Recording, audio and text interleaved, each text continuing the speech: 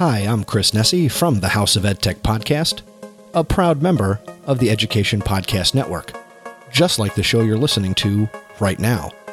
The opinions expressed are those of each individual host.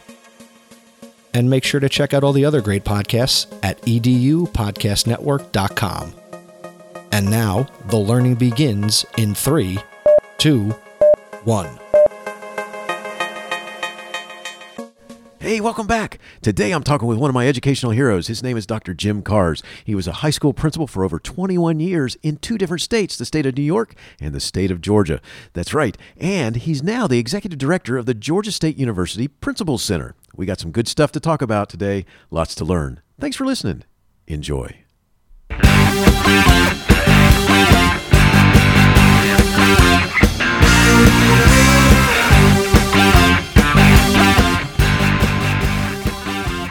You are listening to Teaching, Learning, Leading K-12, a podcast for educators, helping you help kids achieve their dreams. And now here's Steve with this week's show. Dr. Jim Kars is the executive director of the Principals Center at Georgia State University in Atlanta, Georgia. James Kars is a clinical assistant professor who received his Doctor of Education degree from the University of Georgia. He specializes in principal induction, supervision of instruction, and school-based leadership. Kars has published on the topics of peer coaching, the principal's role in supporting teacher leaders, and student transition.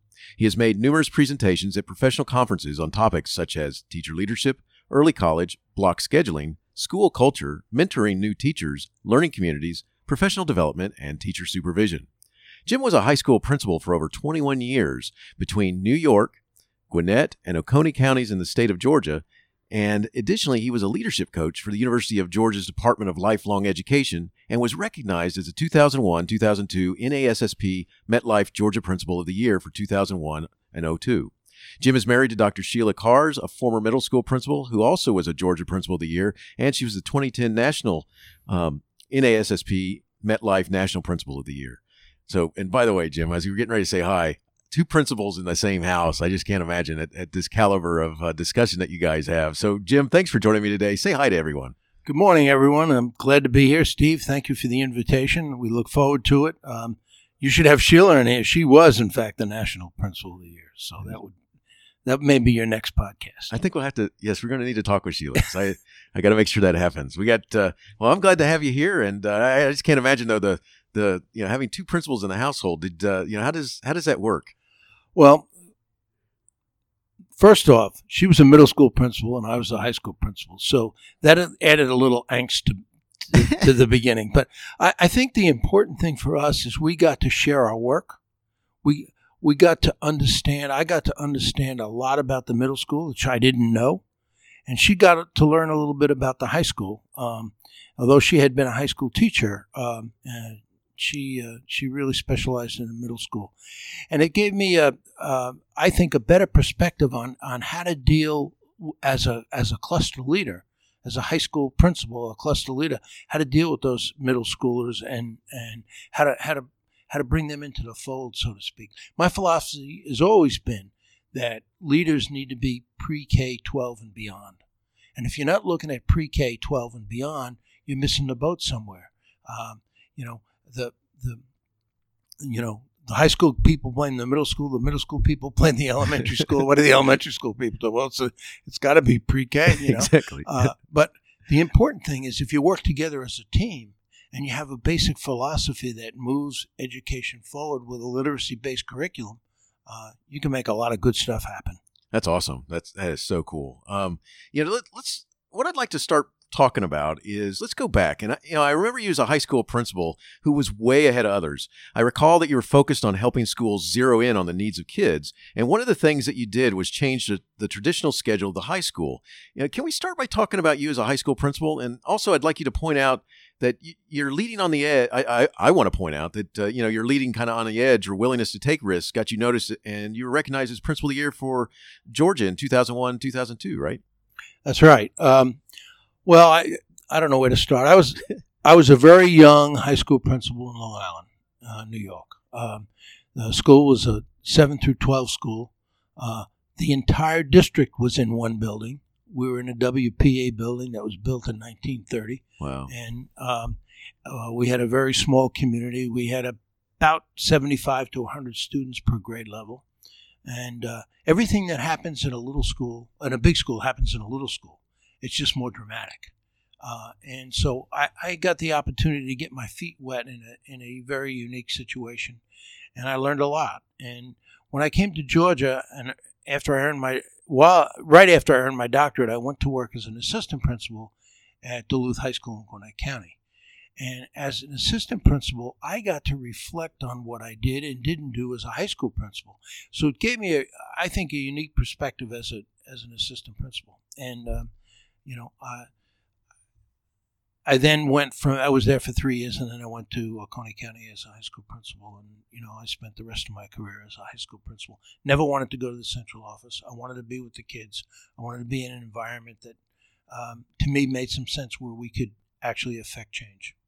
Excellent. The and it's cool because at part of my career I was in a school that was not too far, just down the road, and I can remember the staff at that school talking about the wild things going on at your school and that principal over there, and I just thought that I think it's well. Interestingly enough, probably what they were talking about is our change from a traditional schedule to a block schedule, and that didn't come from the principal; that came from the teachers. Awesome. And we had sent a group of teachers to a workshop, high schools that workshop in Atlanta. They came back all excited about the idea of maybe changing our schedule. As we began, we did a lot of research. As we began to investigate it, we found out this is something that would be good for our kids, good for our community, and it took a long time to implement it because the central office wasn't too excited about us doing that. And finally, the superintendent gave us the okay, and we went forward with it. But we had lots of professional development, not really on whether it's a block schedule or whether it's a traditional schedule. We had professional development on teaching strategies. We had professional development on how to take a student from where they are to bring them where they need to be. And so my focus has always been on what takes place in the classroom between the teacher and the kids. And that's what my focus was at Shiloh. The important thing is we had great teachers who worked hard to make sure that took place. And we made tremendous gains in a short period of time. That's awesome. That's one of the things that I've always known about you is that you focus on trying to do try and do right by kids. There we go. I get my sayings correct here. That's so awesome that by doing that change and focusing on their needs, you're able to see the reward. The kids are able to. I think we sometimes forget, Steve, that you're the principal of every kid in that school, and we tend to in the way we're organized, we tend to look at a group of kids. We tend to look at the class. We tend to look at the grade. We don't look at the individual. I'll tell you a story from my time at Duluth. We had a crew coming in to look at us as a National Blue Ribbon school. And we had a couple kids that were on the fringe. They had the wild hair and the, what do you call that? The tomahawk look and, some of the things we see today, the dyed red hair. And so the principal was afraid that these two examiners were going to see these kids. And sure enough, those are the kids they pick out. But I remember distinctly one of those kids at the end of the day walking to the buses, and he said to me, Mr. Cars, did we win? And I thought then, we were his principal too. Yeah. That was his school too. He may have been non-conventional, but it was his school, and he wanted to win for our school. And as I matured in my principalship, and as you move from one to another, I think you improve and you reflect on what you did and whatnot. But as I moved on, those are the kinds of stories that I remember, because we have to take it down to the individual kid. If we take care of the individual kid, we'll take care of the classroom. If we take care of the classroom, we'll take care of the grade. We take care of the grade, we'll take care of the school. That's awesome. You give me chill bumps right now because you're so right. That is so right on the money. It's fun. It's fun. Yes. That's what makes the school work. You are so That's right. what makes the school work. I love that. Thank you for sharing it. one of the things I want to do is let's use that to kind of transition to this. I mean, you were principal for over 21 years, but in different states and different communities. And what do you think one of the greatest challenges was that you faced as a high school principal in the 90s and 2000s? And then we're going to come to today. So, I don't think the challenges have changed from when I first became a principal in the late 70s to today. I don't think the challenges have changed. We have a job, and that job is to educate children. We need to make sure that they have literacy skills, that they have math skills, that they have problem-solving skills. And we have to do so in a short period of time and prepare them for the next step, whatever their next step is. And so to do that, we have to be on top of our game as teachers, as leaders, as school people. One of the things I always did, and I felt today is still critically important, is that we have faculty meetings for everybody. We include the cafeteria workers. We include the custodians. We include the lunchroom people. Why? Because they're the people that see the kids first and last. A kid comes into high school at night. Who's he going to see? The custodian. Yes. Okay? Kid comes in for breakfast in the morning. Who's he going to see? A lunchroom worker. So those people need to know how to negotiate the school and what the priorities of that school are. So a story from Peachtree Ridge High School. When I opened Peachtree Ridge High School, we were given the custodians from the central office that we had. None of them spoke English. Wow. So what do? We take an hour every night out of their work schedule, and we teach them English. Why? They have to communicate with the people in the building.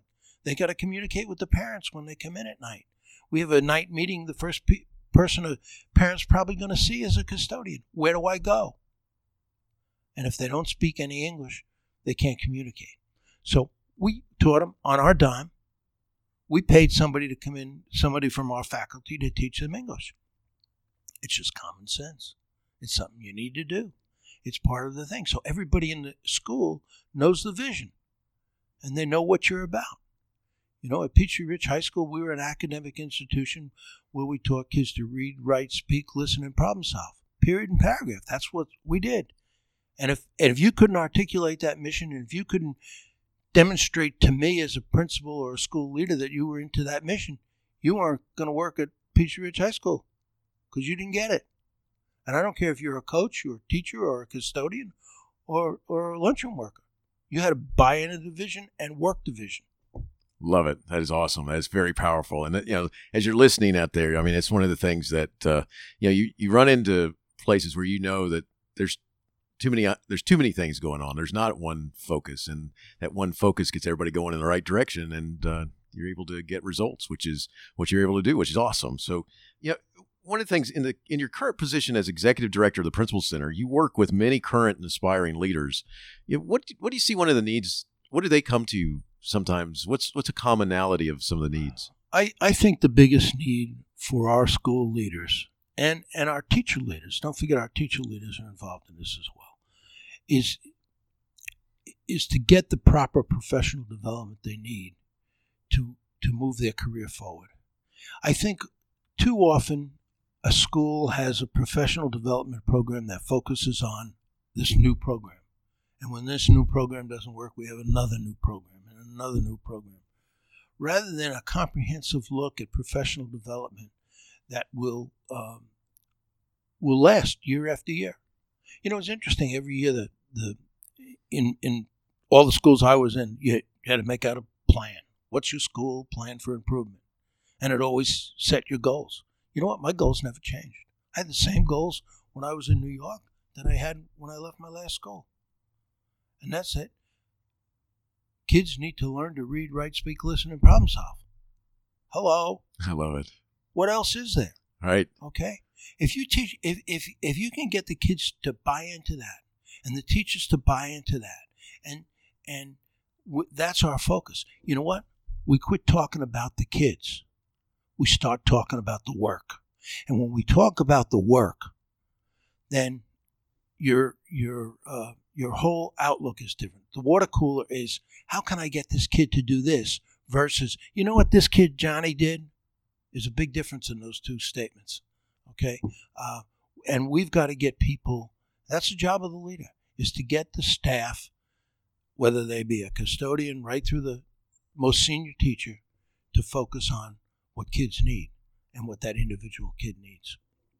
So, I don't know if that answers your question. Oh, it does. That's awesome. That's so powerful. It's just so right on the money. And it's one of the things I used to fuss about, because it's like, you have people come up and they want you to come up with like, a goal for this and a goal for that and a goal. And you're like, wait a second, are we not, we can show you what we need to focus on here. And we have too many goals. We lose track of what we're doing.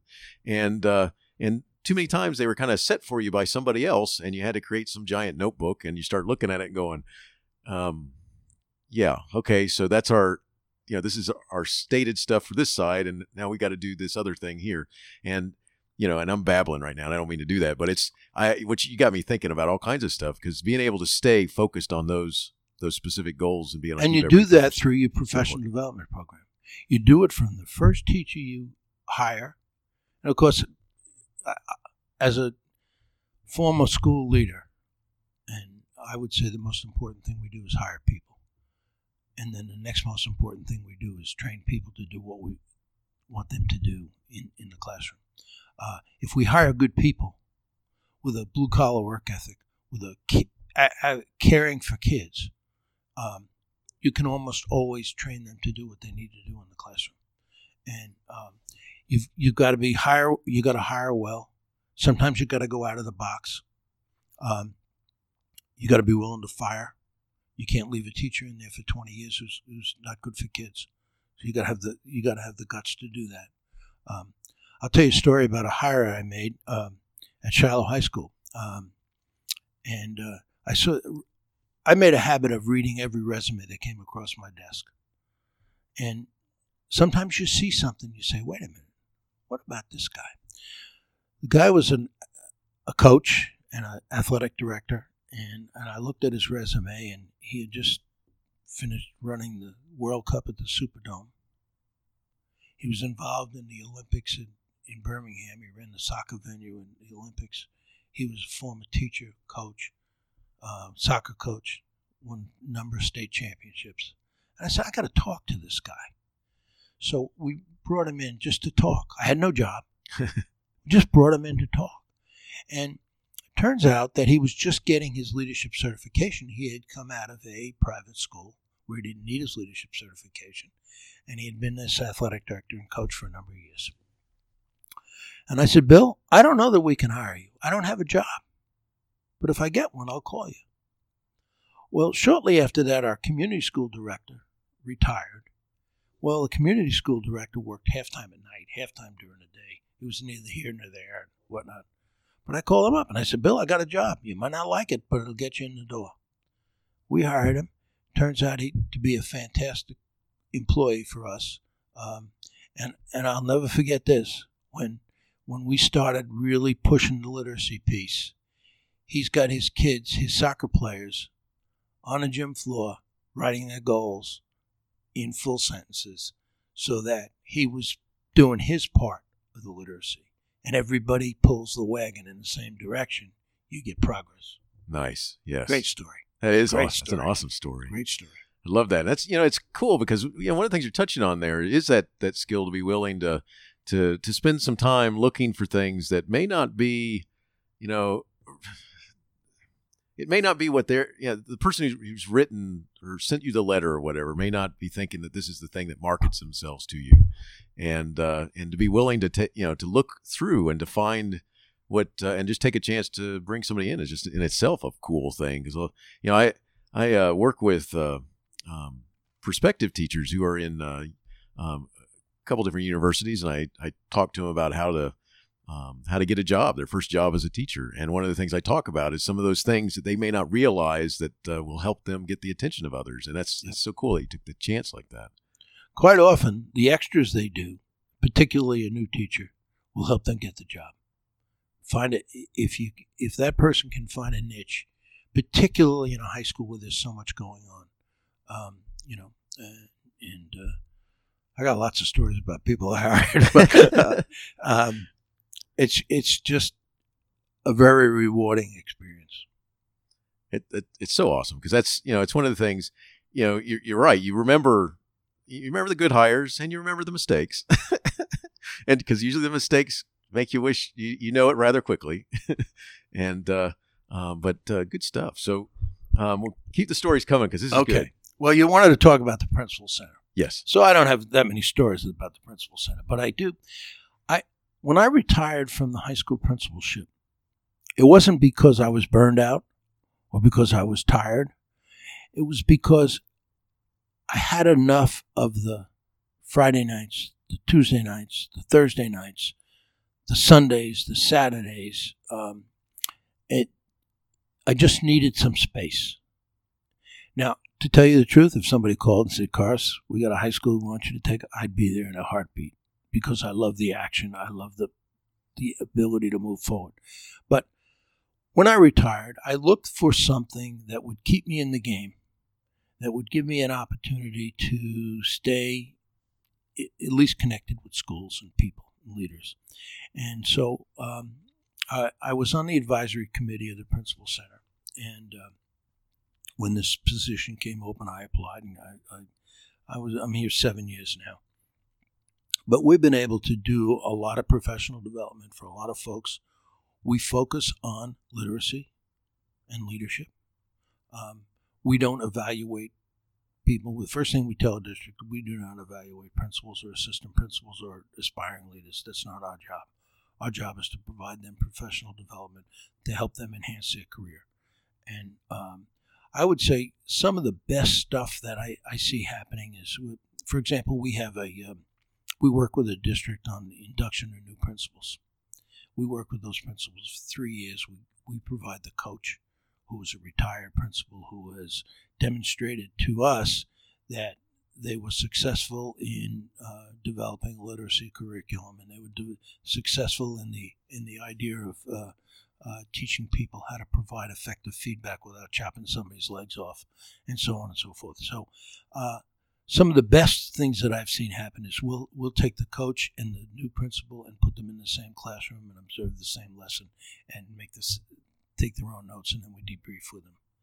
Then before they debrief with the teacher, we give them a lesson on how to provide that feedback and what they should be providing and what they shouldn't be providing, and how to leave that teacher with something good, particularly if it's not a very good lesson. So that's some of the kind of work we do. We want to be hands-on. We want to be involved in what takes place in that classroom environment, or the between the supervisor and the teacher. We want to work on that relationship as well. And we do a lot of work with academic coaches because although they're not evaluating people, they're supervising people, and they're the people who are boots on the ground, so to speak, giving that teacher the guidance they need to change their environment. So that's awesome. And I want to talk about a couple specific programs because you kind of touched on them a little bit. You have a Principals Academy that's for new principals, and right. I see where you got like a first and a second year. Can you just talk about that just a little bit? How does somebody get into that program? Is it something just through the system, or is it that the system has to be a partner with you? In a number of ways. We run what we call First Year Principal Academy. We will team with a district, and we will have all their first-year principals in that group, in that cohort, or people self-select, where we'll have a cohort of maybe 10 first-year principals, and they're from all different counties, or 2 or 3 will be from one county and the rest from another county or whatever. So that's self-selected, usually paid for by the district. We're a nonprofit, so we don't charge a lot, but we have to charge enough to pay the instructor and lunches and whatnot. We run our programs at least 8 times a year, sometimes more.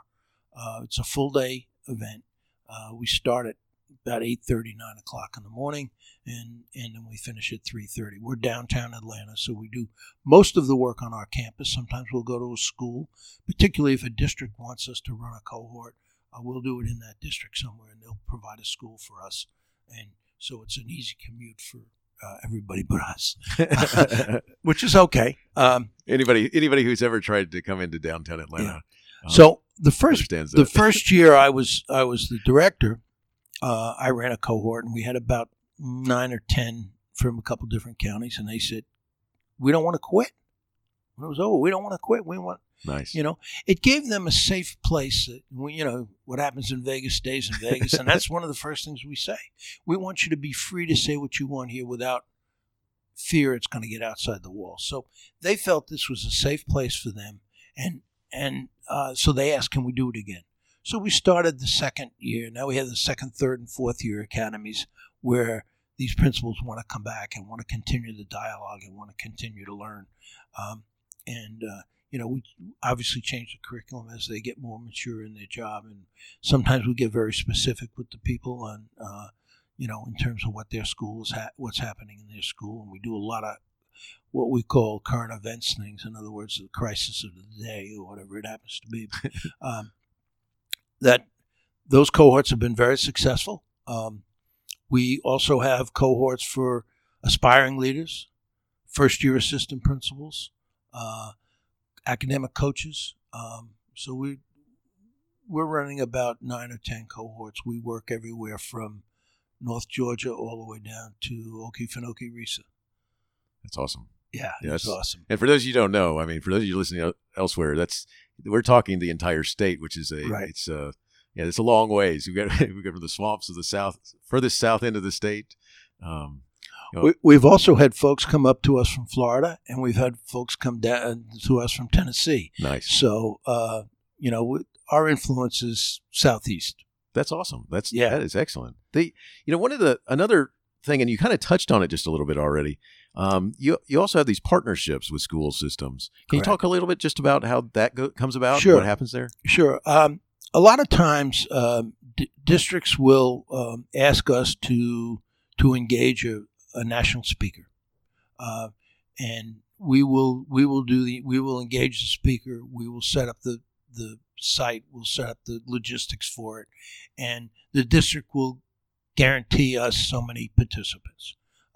Right now, you and I are in Bibb County. We've had a partnership with Bibb County. We've run lots of professional development down here in Bibb County. It's kind of central Georgia, so we draw a lot of folks from rural Georgia, southeast and southwest, and so we'll run a program there, and we base that on what the district's looking for. And if they're looking for an academic coaches environment, we may bring in somebody like Jim Knight. If they're looking for somebody to deal with a certain population of students, we may bring in Principal Kafali. But whoever it is that we bring in is going to address the needs of the district that engages us. And, we continue to work with districts. Sometimes a district will ask us to come in and work strictly with their academic coaches.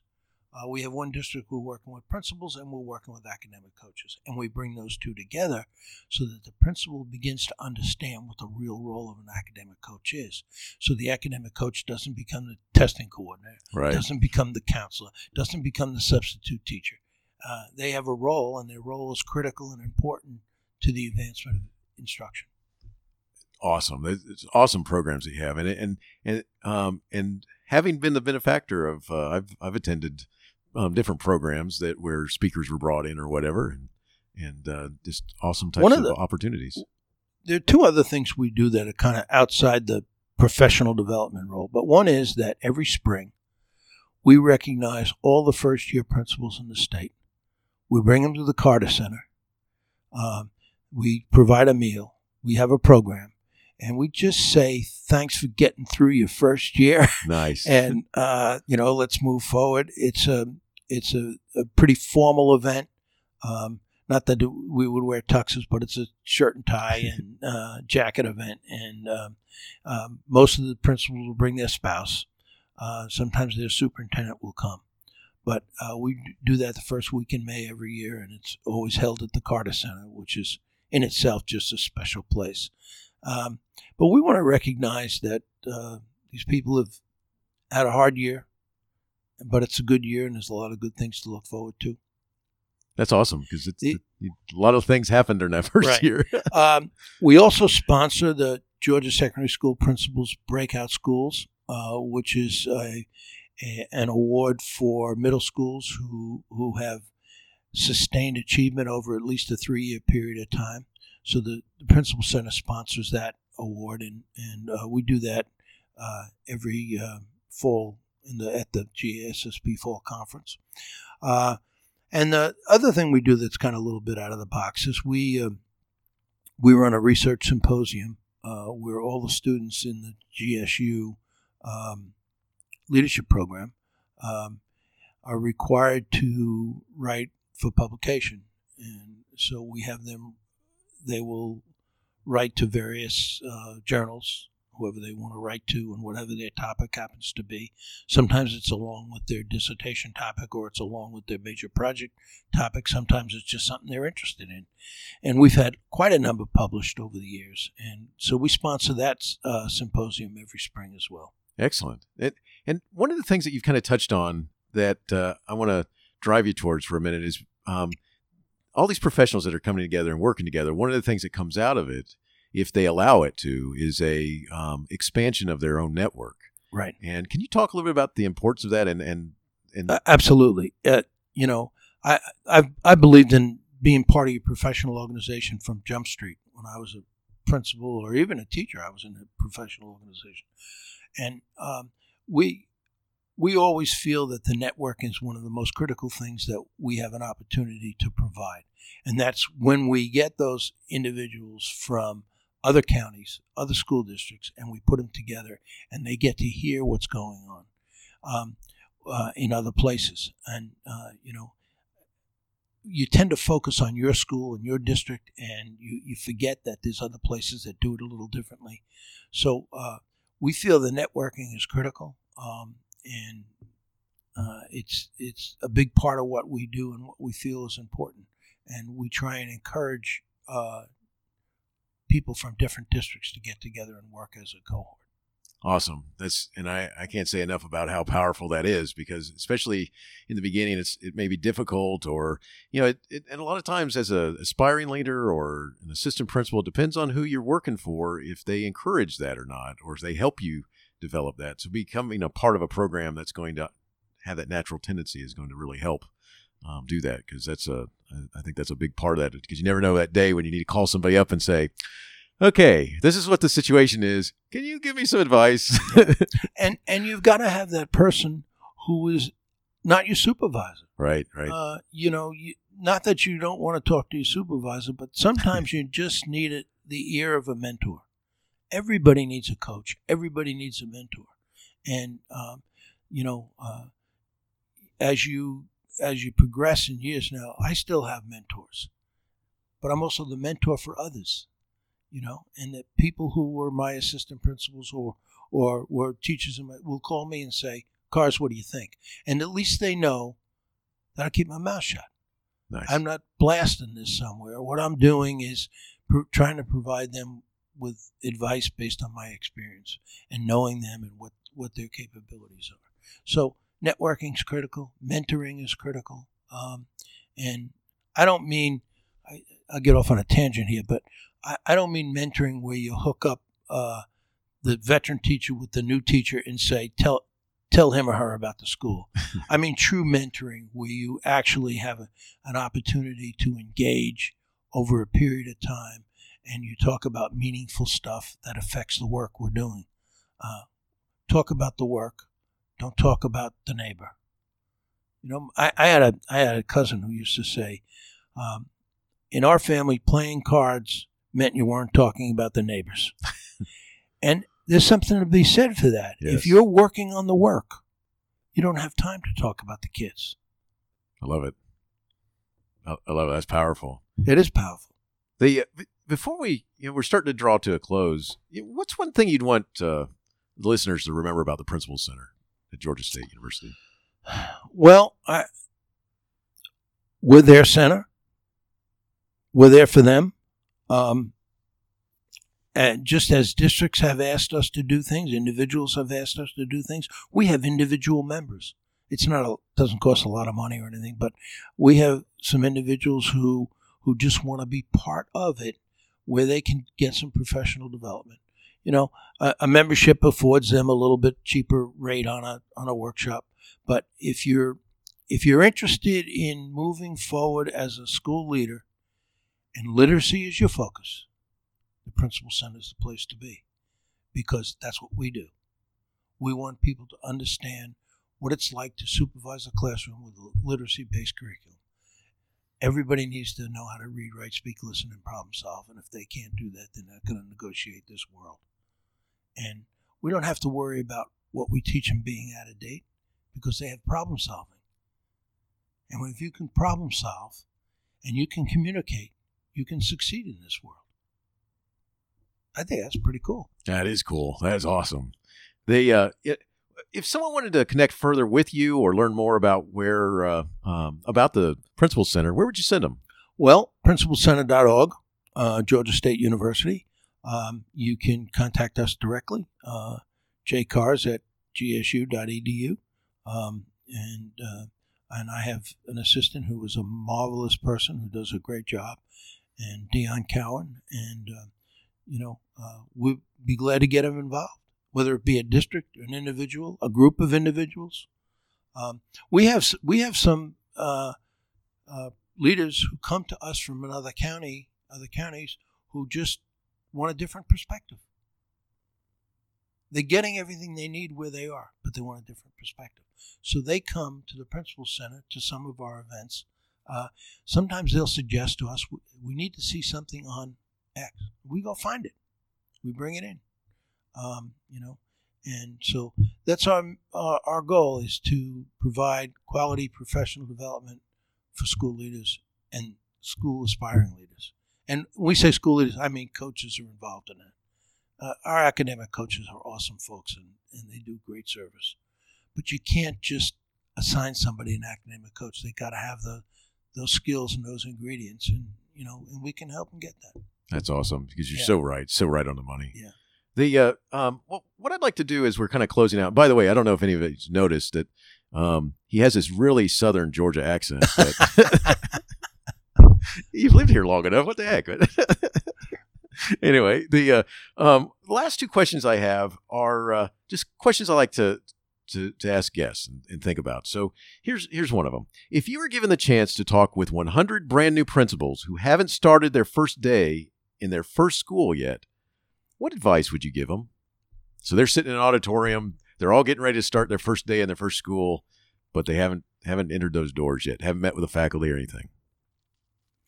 I would say to them this. What do you think they're going to say when they see you coming? What are they going to know about your values? Do you know your core values? Can you articulate those core values? What do they say when they see you coming? That's what I'd say. That's awesome. You just gave me serious shivers there, because as they see you coming, they're going to be saying things. Absolutely. And, it makes a difference if they see you coming and you stop them and you say to them in the hallway, I noticed Johnny was screwing up in your classroom, da-da-da-da-da.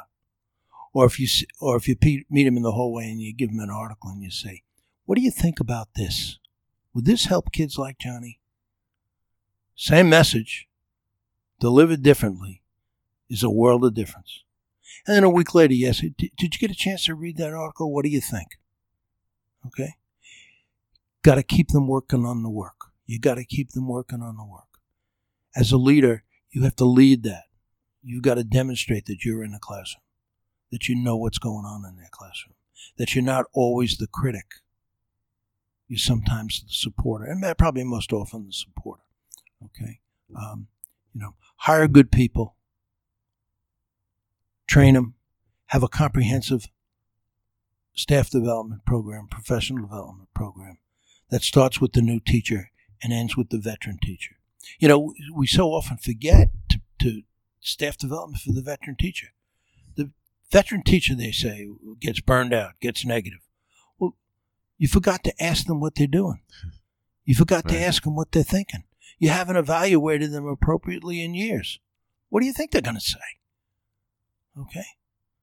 As for the accent, I've been in Georgia for over 30 years. I can't get rid of it. I try hard, but I can't get rid of it. That's awesome. The last question. Do you have a teacher, mentor, coach, or leader in your past who made a difference in your life? And if given a chance to say thank you, who would it be? And what would you say? Well, there are a couple that, because in different phases of our career and our life, we have different people. You know, first of all, your father or your mother. Definitely my heroes in my hero batch. As a teacher, a coach that I worked with who had impeccable integrity and kind of taught me about integrity in the workplace. Because integrity is something that's internal and whatnot, but integrity in the workplace means a whole different kettle of fish. Then when I got to the University of Georgia, I had a mentor here, a full professor who, until the day she died, she was my mentor. And I still think of her often. And you know, what would Edith say? That's what I say. What would Edith say? You know, I think of that often. So, yes, I have mentors, and I'd be lost without them. I wouldn't have all those experiences in high school if I didn't have a mentor to say, what do you think? Can I do this? Can I pull this off? You know, I've done some crazy things. You know, sometimes I beg for forgiveness. Sometimes I even ask for permission, but not very often. I always felt that if I was doing the right thing for kids, I could get away with it. And sometimes I didn't skirt the rules, but I was out of bounds a lot of times. I was out of the box. So I was given a little leeway because in the places I worked, they wanted results. Okay? And if you got results and you were good to kids, you did all right. You know, I made my share of mistakes like everybody else, but we learn from them. You don't make the same one twice. You know. That's awesome. So, what do they say when they see you coming, Steve? Uh-oh. Uh-oh. This is great. What's he going to say to me? What are we going to talk about? So, yeah, uh-oh, I think it's the number one thing. Yeah. When I became the principal of Shiloh High School, I was at Oconee County High School, and I got a call from the HR director and invited me to come in for an interview and whatnot. And after I interviewed with him, I interviewed with the superintendent, and finally they offered me the job, and I accepted that job. And one of the things I said was, well, I know I start July 1, but I've made a commitment to volunteer for the Olympics, and which were in Atlanta in '96. And the immediate response was, that's schoolwork. You go do it and then come on board. And that's an attitude about what we send to our teachers and what we send to our principals. And I always felt that it was important for me to say family comes first. And I remember that I had a teacher who actually was a school counselor. She didn't care for me one bit. We were at odds all the time. She lost an important family member. And it was awkward for me because I knew she didn't like me. She didn't want me to come by her office. But I went by her office and I said, Pat, take whatever time you need. The job will be here when you get back. You take whatever you need. I left. Well, I heard through the grapevine there was a change of attitude in this person. I didn't say that because I would say that to anybody. But sometimes you need to convey things outside of the books. And you need to convey that in an honest and sincere way. My experience at Shiloh was very interesting because I came into a school that was doing very well academically, that, some people didn't want to push the buttons and move forward. Some people were just happy the way it was. We were 86% white, and achievement was very high. In 7 years I left, we were a 50-50 school, mostly African-American minority. and our achievement was still high. And we felt like it didn't matter what the demographics were. We were going to teach the kids we had. I was their principal. I was everybody's principal. And we were going to make it work. And we did. Awesome. Yeah, it was a pretty awesome job. Jim, There's no better job in the world than being a high school principal. I'll tell you that right now. Oh, you got that right. I like to tell people that the favorite thing about my job was to be on the stage at graduation, because I get to look at them, and I'm standing there, and when their name's announced, they're looking straight at me, and they're getting ready to walk over to me. So I see the reaction on their face when their name is announced and they walk across the stage. I get to see the first part of that smile, and I tell people, I don't care how cool they think they are, they smile and they come Little over. tear in their eye. Yep. And it is so powerful. And, you get to, whether they hug you, whether they shake your hand, whatever it is, dance across the stage coming to you, you just never know. It's just, and that's one of those things. That's, to me, it was a reward in being a principal, is that you got that opportunity. And then we can't forget the beyond, because these kids go out into the world and we need to help them get into the beyond. Whether it's, as I said before, pre-K 12 and beyond. Yes. And so we have to help them negotiate that world. And that's sometimes difficult. But there are ways to help them get into that world and not forget about them as individuals, as people. And so there's a lot of stories about that as well. I'll tell you one quick one before we end. All right. I'm an assistant principal in Duluth High School. And as an assistant principal doing discipline, you got a lot of different characters come through your way. Anyway, one kid I struggle with a lot. I was at Peachtree Ridge, so it had to be about 2004. I got a message on my phone at home. Is this Dr. Cars from Duluth High School? My name is Josh. I'll leave his last name out. I need to talk to you. I said, my God, I suspended that kid a dozen times. I call him up, and I call him back, and I say, yes, Josh, this is Jim Cars, da-da-da-da-da. And he says, I need some help. I need some advice. First of all, why didn't you kick me out of school? And I said, my job is to save kids, not kick them out of school. My job is to get you through. We got you through eventually. And then he said, well, right now I'm in the Navy. I have a whole contingent of divers. He was a scuba diver. I forget what they call him. Not a demolition diver, but a rescue diver. Nice. And they had just been up in Wisconsin, I think it was, where this bridge collapsed. And they sent this Navy team up there to go down and pick up the dead and search for artifacts in the dead and so on and so forth. Anyway, it meant so much to me that he would call me and talk about this stuff. And then I said, Josh, what's the real purpose of the call? He said, I got a guy on my team who's a pain in the ass. I said, you mean like you were to me? And so we talked a lot about, don't throw the baby out with the bathwater, and find the good things in this kid so that he can make the next step in his job in the Navy. That's a great story. That's the kind of thing that makes you come back. It really does. That's the type of thing that makes every day worth it, and get through the tough stuff so that you can have that. Amazing. In the end. Thank you for sharing. Thank you so much. Jim, this has been awesome today. You're one of my educational heroes. You're one of my professional heroes. You're one of my personal heroes, and I'm grateful to the time that you are. I'm glad I could here. come. And thanks, Steve. Thank you. Have a great week, and thanks for all you do. Appreciate it. Thank you. Teaching Learning Leading K-12 is excited to be a member of Voice Ed Radio. Voice Ed Radio. Your voice is right here. Teaching Learning Leading K-12 is a proud member of the Education Podcast Network. Podcasts for educators, podcasts by educators.